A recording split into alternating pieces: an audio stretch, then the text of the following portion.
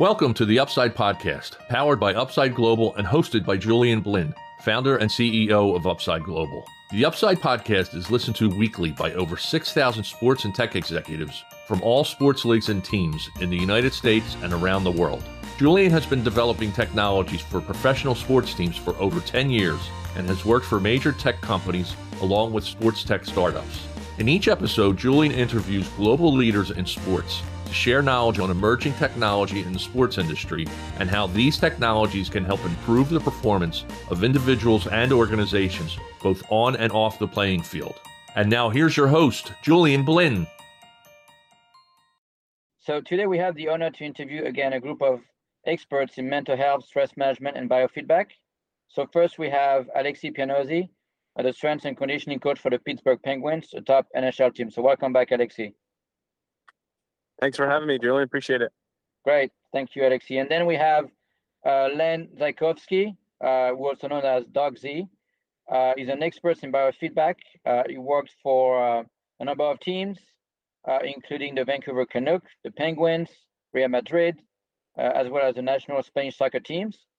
He's also a retired professor from the Boston University and a performance consultant. So welcome back, Len, as well. Thanks for having me back on, Julian.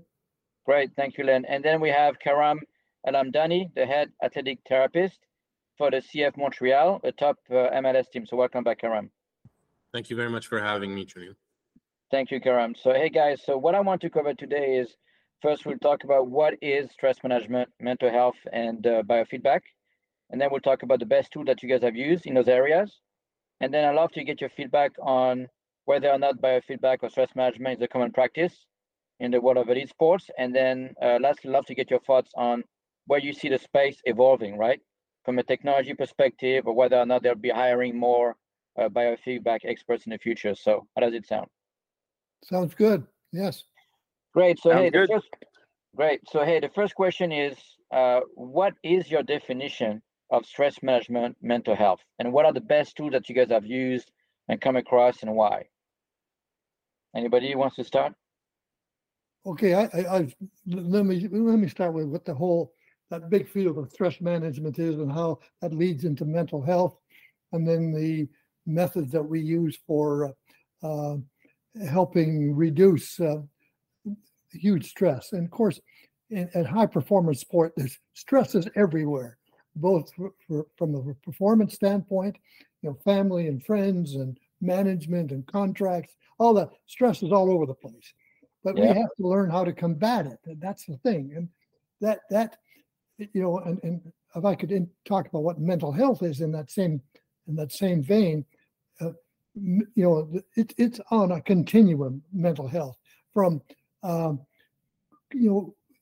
mental health that's weak with individuals and they've got mental health issues, to individuals who have what I might call superior mental health. So it goes along a continuum, and it goes back, and it can go back and forth.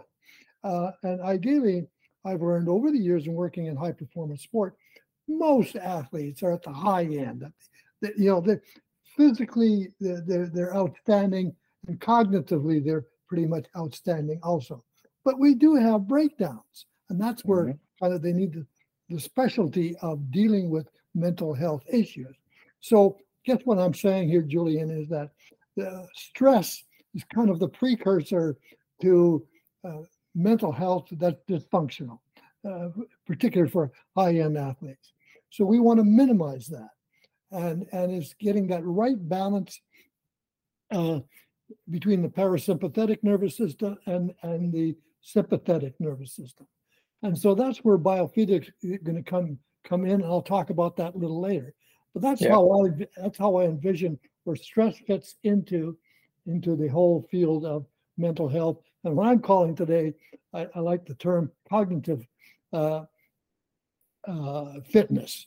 Like we have physical fitness you guys work in. I like to call this mental health field more cognitive fitness. And we've got some wonderful studies going on between here and Australia, trying to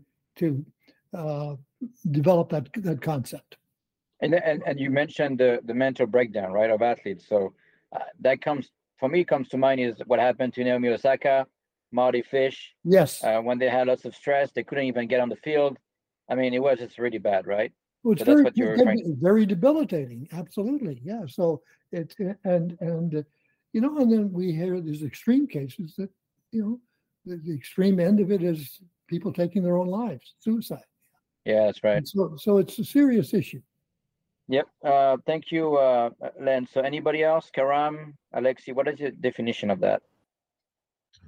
I'll go ahead. I just want to start off by saying Dr. Z just put it beautifully I mean, you can totally see that he's a professor, he just, and how he expresses himself and how he talks about these definitions of these different scopes. I mean, there's no better way to sort of, put it into words. So I echo all of his comments. But I also believe that this topic is still at its beginning phases. I feel like there are a lot of teams out there that are not exercising the full potential of what all this stuff can bring to an organization, and I think that it's because of this stigma that's associated with it, which really sucks. But I think it's our jobs. So my job as a head athletic trainer, as well as the strength coaches' jobs to sort of hack away at that stigma and start coaching and educating these players that it's okay to be stressed. It's okay to go through periods of up, down, and recognizing these periods and recognizing that, it's okay to be in a down period, because what goes down has to come back up and vice versa.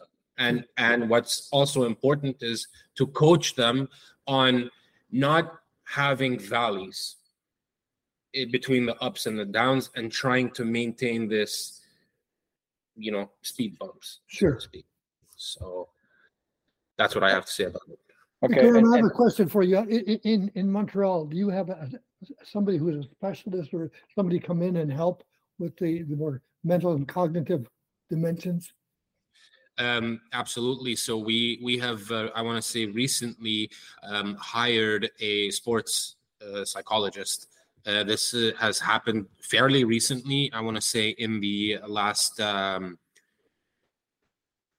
or 5 months that we have hired a sports psychologist. And what's interesting with him is he actually played at the professional level.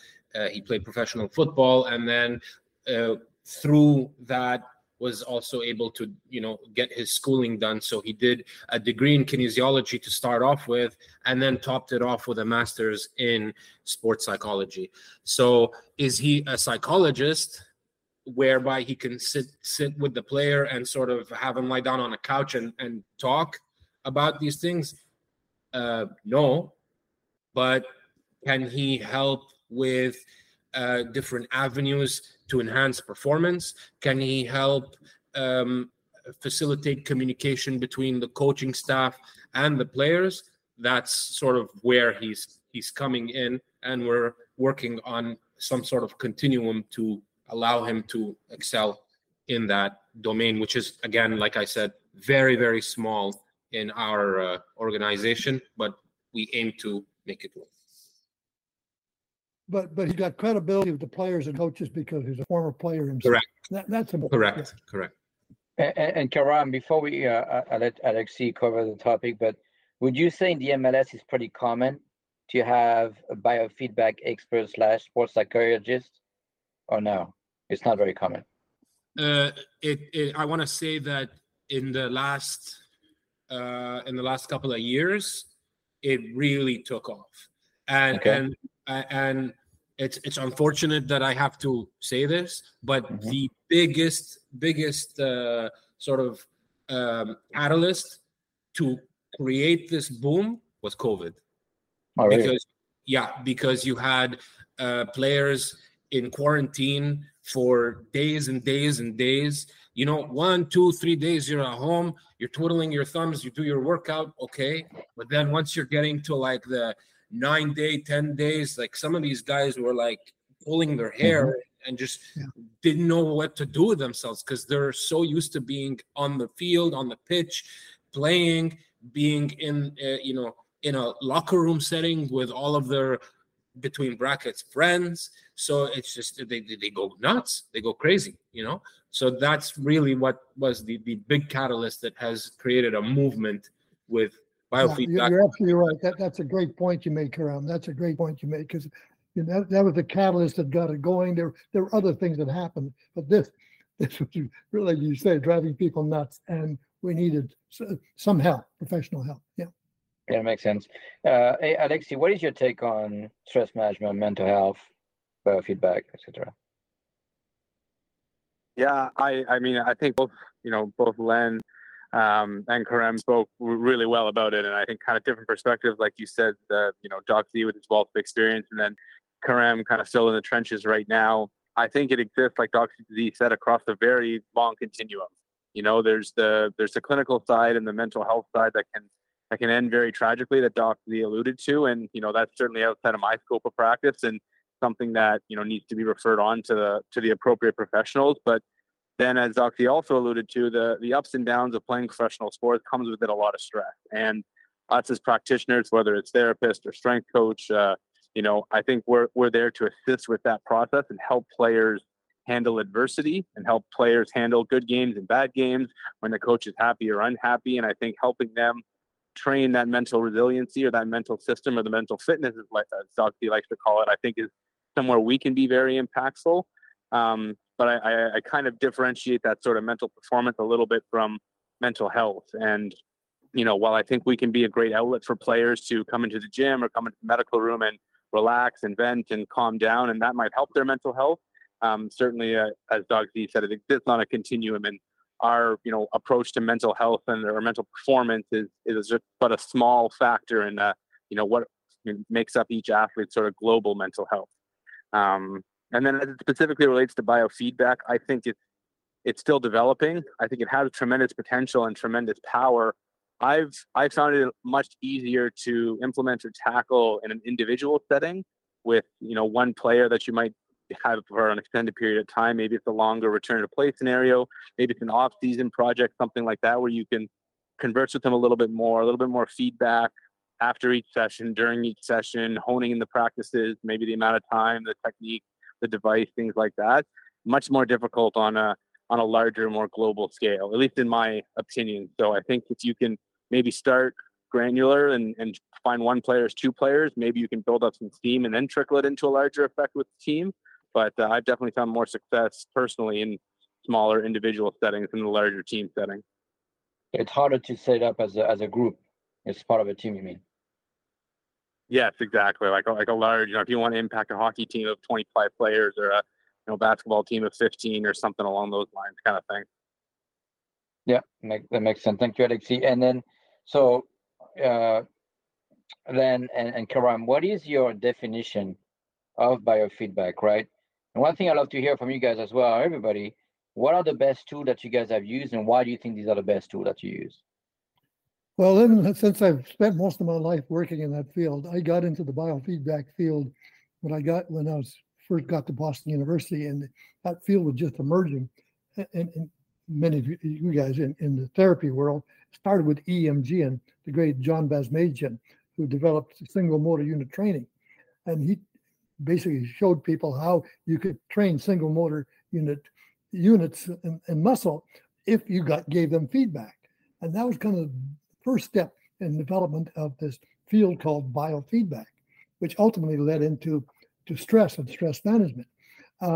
But there are other modalities, heart rate, and then more recently, the evolution of heart rate variability, respiration rate, teaching people how to breathe properly. Skin conductance was the other one, where sweat response, and then more recently the neural system or the brain, which is sometimes not called biofeedback; it's called neurofeedback. It's the same darn stuff. So these modalities needed technology. And I'm talking, when I started in this business, it was in the early 70s. And I wanted to bring it to sport because I saw the world of sport full of stress, and it needed technological support to help athletes manage it and coaches manage it. But the equipment back in those days, the size of my office, and expensive. And now we've gone to the point of miniature stuff. That fantastic evolution in that field. So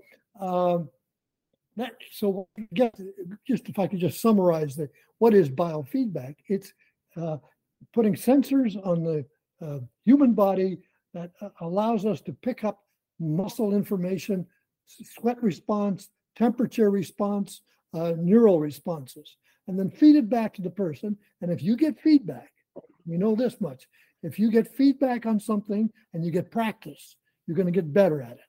And so we've learned how to teach athletes and ordinary people to self-regulate their body's responses. But you can't master that unless you get some kind of feedback. So that's how I define biofeedback, although it certainly has grown beyond that. So, Karam, you may want to expand upon that based on your experiences too. Even if I wanted to, I can't, because you've just covered it all from A to Z. That's it. Yeah, the only thing that I can expand on, to be honest with you, is what we're currently, or what I am currently pushing for, because I've recognized the true potential of it, and it's heart rate variability. Yes. As a form of biofeedback. Now, there's not enough. I feel that there isn't enough research out there when it comes to professional sports and professional football per se, and that's one of the hurdles that I'm faced with when justifying to my peers and also to the stakeholders why we need to invest money in this type of biofeedback. And the best way that I can do so is try to find a way to correlate heart rate variability with injury incidence and the increase or decrease of injury incidence based on that type of biofeedback. But I'm still at the starting stages of it. I'm still trying to wrap my head around it, even though I've had an Oura ring for the last 2 years. I'm still studying it myself, and I cannot say that I'm an expert in it, nor can I say that I understand it fully, because there are so many different variables that will play with your heart rate variability, and so for me to be able to tell my stakeholders there's a cause and effect, a direct cause and effect, it is impossible. So I'm still at the beginning phases of working on this project. Obviously testing it on myself is ultimately the best plan, and then slowly I've been looking at other ways, other cost-effective ways where I could spend a little bit of money and trial it on some players that are willing to, jump on those trials. And then obviously the sample size is very small, but it serves as a good sort of piece of information that I could sort of go, hey guys, look, here's the data. I know that the sample size is small, but at least it's players from within our organization that of, so that's where I'm at with biofeedback and specifically HRV. Yeah. Alexi, you may have some good stories to give from the Penguins organization. Yeah, we've used HRV for a number of years now, and got to give a lot of credit to one of my predecessors, Andy O'Brien, for kind of kickstarting that process in Pittsburgh. But we've found it to be a very good bridge between sort of the sports science performance department and our coaching staff. They always want to know how the player's doing, are they recovered, how are they feeling, And the HRV actually was a number that they were able to grasp and connect with. And that sort of helped with a little bit of practice planning. That helped a little bit of returning from the West Coast trips to the East Coast, things of that nature. But, I think I agree with Karam that there's a lot of different factors that go into that number, to using the RMSSD and, the consistency of the measurement, when you do it, the position they're in, so many different things can play into it. So we actually looked at it a little bit less from an individual perspective and more from a team perspective. And that if we can get, 25, 26, 27 player numbers at an HRV collection the morning of a practice following a game, then a little bit of the variability in the data might smoothen out. It might give us a sense of where the team's at rather than each player individually. I think if you want to get each player individually and make individual recommendations, you really need to get closer to that gold standard measurement first thing upon waking up, whether it's, from your Oura ring or sleep aid or whatever it might be, a heart rate monitor on a chest strap if you're really intense and into it. But we have found a lot of value with HRV, at least in our team setting. And I think, that was coming through around the same time as, the research on acute to chronic workload was picking up steam. You're starting to see kind of the delays, and we actually feel pretty good when we come off of that road trip. But, 2, 3, 4 days later, when we've kind of been fighting a little bit of maybe sympathetic dominance longer than we wish we could have, and we needed to empower that parasympathetic side a little bit, that's when we started to see a little bit more residual fatigue in our team. And now our coaching staff has kind of baked that into their schedule automatically, and they don't really need us to tell them. There might be 1 or 2 times throughout the year when we pick up on something that they didn't already plan for or were prepared for. But I think that's, again, credit to the people that came before me in sort of establishing a really good system in Pittsburgh. Yeah. Thanks, Alexi. That's good. That was good. Yeah. That's great feedback. Yeah. So which kind of leads to my next question is, do you guys think that biofeedback stress management has become a common practice in the world of elite sports? For example, when you go and talk to a GM, whether it's the MLS or the NHL, do they understand what biofeedback is, you think? And I think very few really fully understand it. It just is always a process of educating coaches and players what it is, what the value will be. It's not an academic exercise. We're not in a university or graduate school. This is a professional team, and we're trying to help them be better as players. We're trying to help the coaches be better as coaches, and the sports medicine staff to how we can kind of join forces and upgrade performance. But so I think there's always going to be work in process. I can just briefly explain that back in 2010 and 11, I developed kind of my own lab in a professional sport environment with the Canucks, where I did biofeedback, but it was primarily for training recovery. And primarily around HRV, respiration and training heart rate regulation. But the biggest one I helped on was my good friend in Europe, Walter De Salvo, who was at Real Madrid when I first met him. And then he went over to Qatar and was there as their football sports scientist. And they developed an incredible facility that was, we didn't call it biofeedback, it was kind of psychophysiology, which is the same thing, a little fancier word. But it was an optimal training station where they learned kind of to self-regulate their biological processes to get parasympathetic and sympathetic systems in regulation. And then they would take it from that environment onto a small pitch, so that they could transfer that training to a small pitch and ultimately to the big pitch. Can you manage those stressors from what you learned in the lab to the small pitch to the big pitch? And it was a wonderful progression. But, they had the money to do that. Most sporting organizations don't have that kind of funding to do that. But that's the real world that I experienced where it can be done, but it can be expensive too.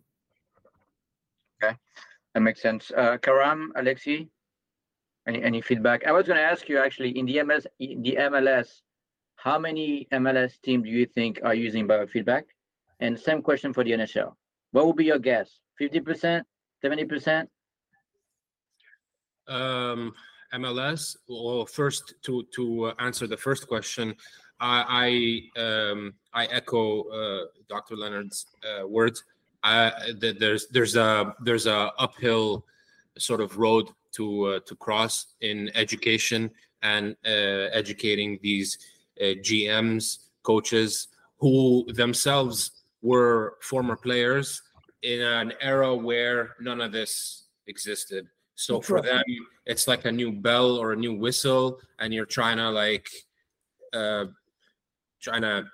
sort of suffocate them with all this information. Some of them just can't handle too much information, you know. So it's all about educating them. And then secondly, I don't think that the MLS is. I would say maybe 25% of the teams. 25%? 25%. Okay. That's a rough guess, you know. Yeah, But that's probably reasonable. Simple technology that gives them feedback that helps the athlete and helps the coach and the training staff better understand where an athlete is. Yeah, I would say that's probably true in most sports. Oh, you mean across the board, 25%, you think? Is Well, that reasonable? I've had former students working all over in different kinds of sports, and it's an uphill battle trying to bring in technology and to demonstrate its efficacy. But I think the younger, sharper individuals, they see the benefit, and prices have really come down too. The technology, and so that's making that a little bit easier. They don't see it as a major investment anymore.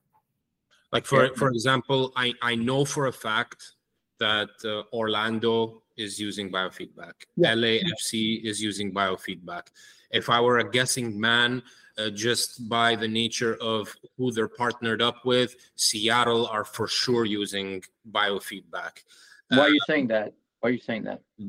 Well, just their coexistence with. I mean, Microsoft is based out of Seattle, right? So, right.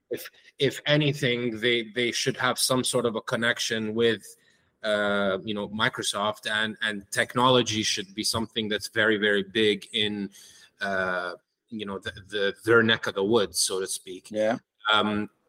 I would think that Vancouver is big in that.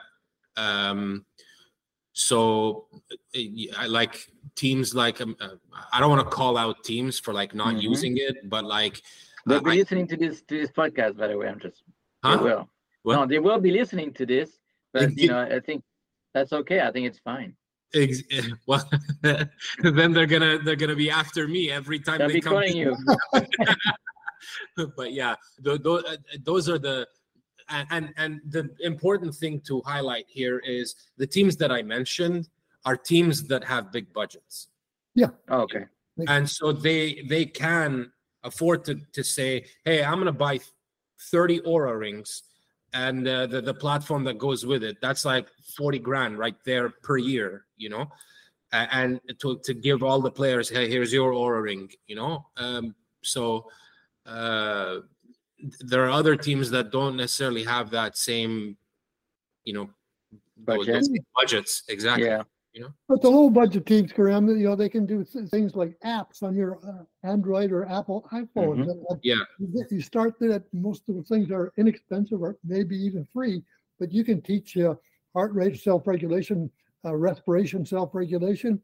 You don't need a $1,000 piece of equipment. It's right on your phone. Yeah. Completely. That's very true. Yeah. There's for example, there's a couple of companies. One called Breathwork. They got picked up by the NBA Launchpad. They're getting some good traction. I mean, you can even use like an app like Calm, the Calm app. Yes. I mean, it's not that expensive, right? No. So there's a lot of options. You can even use. I've seen a bunch of people using like those headsets, using sounds and breathing exercise and stuff like that. So there are options That are inexpensive. Yeah. Mm-hmm. Right. Alexi, do you want to comment on that before we get to the next question? Or?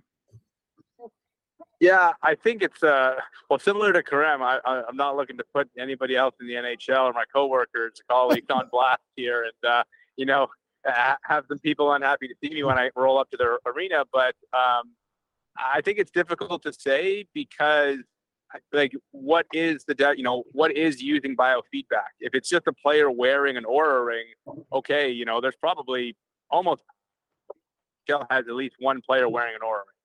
But are you actually using that data? Are you using it on a team-wide basis? Are you even using it with that one athlete in a consistent, productive way?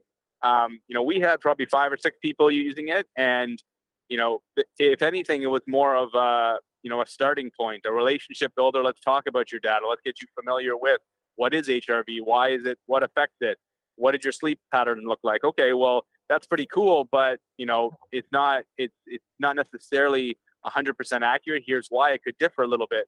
Here's what polysomnography is, and this is what, if you're not going to go into a lab, but that's how you get the best measurements, and this is why it's a little bit different on an Oura. So I think it starts those conversations, but it doesn't necessarily always lead to manipulating somebody's training schedule or practice load or game load on a daily basis in response to their Whoop bracelet or their Oura ring or anything like that. So the number of people who are consistently using or implementing a biofeedback device or system is probably pretty low. I would say even less than 30%. But the number of people who are experimenting with it and trying to learn more about it and trying to add it or to their current regime, I think that's probably pretty high. We're just still trying to figure out how to use that on a consistent, constructive basis, especially with professional athletes who have 82 games, getting in at 1 or 2 in the morning, media engagement, coaches meetings, their families at home. Like, they've got enough on their plate already that, all right, let's sit down for 30 minutes every day and talk about your Oura scores. Like, it might not be the biggest, return of investment for us. With every athlete, some athletes, it could be very beneficial. So I think that kind of skews the interpretation of how many people are using biofeedback devices if you're not really sure how they are using them on a daily basis or using the data constructively. Yeah, great point, Alexi. Yeah. I think what's happening to the younger generation of trained therapists, whether it's physical therapy or in the cognitive field, more and more of them are being trained in this area, which didn't exist even a decade ago. So that's going to help quite a bit. Yep, that's a good point. By the way, you mentioned the Oura quite a bit. I just met a new company that's going to offer a smart ring for half the price of the Oura ring. So I can tell you guys about that later. So, as long as it's cheaper, half the price. So cheaper and better. Is this going to be an audio podcast, or they're going to see the video too? Everything. Oh, okay. So, I'm not going to do the happy dance. No, but seriously, I think it's the guy was building this with a big brand, and he's got lots of experience building those types of technologies. So I think they'll do well. I introduced them to Inter Miami, actually, Karam. So but why? What? Like, I know, because he asked me. He asked me, so I did it. Okay. So. It's okay, no problem. Messi gets everything, no problem. That's okay. We can talk offline. As though he needs it. Yeah. Yeah. Hey, so before we get to your last question, I wanted to kind of ask you if you could maybe share, without naming somebody in particular, but maybe some stories where you saw a transformation of a player, an athlete, after using biofeedback. Any kind of stories you can share without naming a person in particular, but just how biofeedback really helps a player. Well, let me just kind of share a story. The NHL player is now retired. When he was in Vancouver, he jumped all over that whole idea of training the heart rate and respiration to be in sync, and kind of at will bring his values down post game, because players are exhausted after a tough game, and first thing he did was kind of run into my facility and get on the relaxation, hook him up to respiration and heart rate, and just a 10-minute protocol. And he swears it just benefited him immensely. And long after we retired, he'd call me probably once a year and say, "Geez, you wouldn't believe how it transformed, my career, but also my life." And And then he says, when I went to this new organization in player development, they're saying we're introducing something new to you. And he said, Oh, we were doing this stuff 10 years ago. that's right. Yeah. So I'm just going to give that as one example. He really valued it and gave me that information. But another organization thought this was something brand new, but it was 10 years later. Yeah. Yeah. That makes sense. Maybe Karam, Alex, you guys have any stories to share? I'll share kind of a different story in the sense that we tracked heart rate variability for a long time.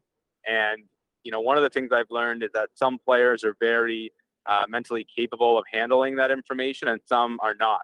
And some are very upfront about that and some are not. So some guys will say, I don't want to know. Don't tell me. I can't, they don't want to know that their HRV is up or down on a game day or practice day. They just want to go out there and play. And that's obviously totally fine. However, each player wants to do it.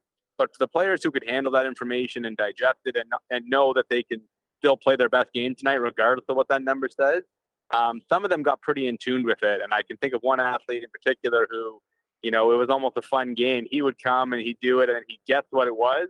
And he was remarkably close every time. That's so great. It almost got to the point where it defeated the purpose. It's like, why are we even testing? That you're going to be a little this today. You're going to be a little that. We need to do more of this or less of that. So it almost worked to train him initially. And then if he said, I don't want to do this anymore, I'd probably say, okay, sure. You got a good pulse on how you're feeling today. And you're not 100%, but you're close enough that if you don't want to do it anymore and you just want to go off your seal and we could chat every day about it, then I'm very comfortable with that. So kind of a cool biofeedback story. Yeah. I don't know if you would call that a success or a failure, but a fun sort of learning process with that athlete in particular. But he mastered it because he kept getting feedback daily and practiced it. And then you don't need it anymore. That's the whole idea. You wean yourself off biofeedback. Yeah. So the students become the master. The student became the master. Yeah. That's what me and Karam are trying to do with Doc Z here. We're just trying to pick up as much as we can from him in this call, because he's certainly the expert on this field. So I would just let him talk as much as possible, and me and Karam can just kind of fade into the background. I'm finished, guys. I'm finished. I agree. The only story that stands out to me before this whole COVID thing, we had one player that was doing his rehab with us. He was injured, and we had a tendency to check his heart rate variability just so that we could, sort of establish how hard were we going to push that day in the rehab. And, for the most part, his HRV was pretty constant. And then he comes in one day and we check his HRV and it's super low that morning. And we're like, yo, is everything okay? Is everything good at home? What's going on? He's like, nothing, perfectly fine. Had a good night's sleep. Everything is good. We're like, okay, well, listen, we're gonna take it easy today. Like, we'll still do the work, but longer breaks, and we're probably gonna shave a couple of exercises off just because of this number. He does the work, everything's fine. He actually even pushes. He's like, can we do a little bit more? And we're like, no, we want to respect this value. Goes home, takes a nap, wakes up and calls us. It was probably like around 5:30. He's like, excuse my language, dude, what the fuck, man? What? I'm like, well, what? What's going on? He's like, I'm sick as a dog. I woke up, it feels like an 18-wheeler hit me. And for like 4 or 5 days after that, he had the flu, but HRV was able to catch on to it the morning before it happened, and so we were able to sort of tone things down and not like, crash and, send him to levels where he's crashing and burning. And then on top of that, get sick. So that was a story that really sort of stuck with me. Wonderful example. Yeah. Because that's the great utility of this technology. Yeah. That makes sense. Yeah, and I've read. I think it was an article about the Oura ring again, right? About how they were able to detect or have an indication of COVID before it happened, Yeah. right? So it's great. Another great example of how to use HRV, right? So to your point about the Oura ring and Oura ring and COVID, Yeah. on myself, the day I got COVID, the morning I was fine, but my HRV was 17. Oh. And I was like, okay, my HRV is never this low. This is really weird. And we had a game that day, and I told everybody, I'm like, I don't know, guys, I'm feeling kind of a little bit off. I'm gonna wear a mask the whole time. I'm gonna stay away during the game. I was even like away from the players and whatnot. And then after the game, I'm like, you know what? I'm just gonna test myself to be sure. And I was positive. So there you go. Yeah. That's pretty amazing. Crazy. The last question, if I may. So, look, we're all about technology, at Upside, right? So I guess in the world of elite sports, how do you see the world of stress management, biofeedback evolving in the coming years? Do you think that teams will use more advanced technologies to enable it? Maybe more advanced sensors, for example, with better algorithms for better insight? Do you think that teams will hire more stress management, biofeedback experts? How do you think the space is going to evolve, let's say, in the next 5 years? Anybody? Well, my sense is that the technology is driving so much of everything already, and it's going to continue to improve. It's going to, like you say, get cheaper, better, and this is going to cross disciplines. So it'll cross between the physios and the coaching staff and the psychologists. It'll be crossing disciplines, and nobody will necessarily have to have ownership of that knowledge base, but it'll all be there to kind of enhance the performance of the athletes. So that's the direction I hope things go, and not have subgroups kind of claiming ownership. No, I'm the only guy that can do HRV, for example. That's my hope, anyhow. Okay, that's a great prediction. Karam, Alexi, you guys have any thoughts on that?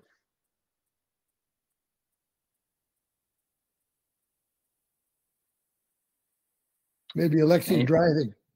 Driving no, sorry. Still.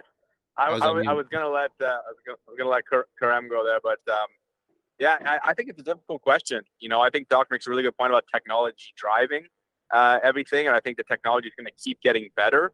But I think the bigger question is, again, the technology gets very good, but how can we take that technology into understanding and then into action? Particularly in professional sports. At least, in my experience, the schedule is the schedule. Players have been complaining for years. There's too many games, too many back-to-back, and, if anything, they want to add more games because more games means more revenue. So, within a finite space of professional sports where they just want you to play more, market more, make more money, how do you fit recovery into a schedule when you're asking them to sleep for 5 hours and then play a second game in less than 22 hours? There's going to be a bit of a gap, I think, between the technology and the realistic nature of the scheduling and the people that are implementing, said technology. So I don't know where the future goes, but I think if you look backwards, some of the much more basic stuff with just breathing and understanding the autonomic nervous system, like Doc D was doing probably 10, 20 years ago, is still really good quality stuff that could be done. And it doesn't need a lot of technology. It's a very simple technique, but you need buy-in and you need understanding and you need to, a really good action plan for implementing it. So as much as technology is likely to lead us, because that just seems what is happening in 2023 and beyond, I think you can still look backwards and, take a step forward in how you implement some of the things we learned 10, 20 years ago. Good point, Alexi. Yes.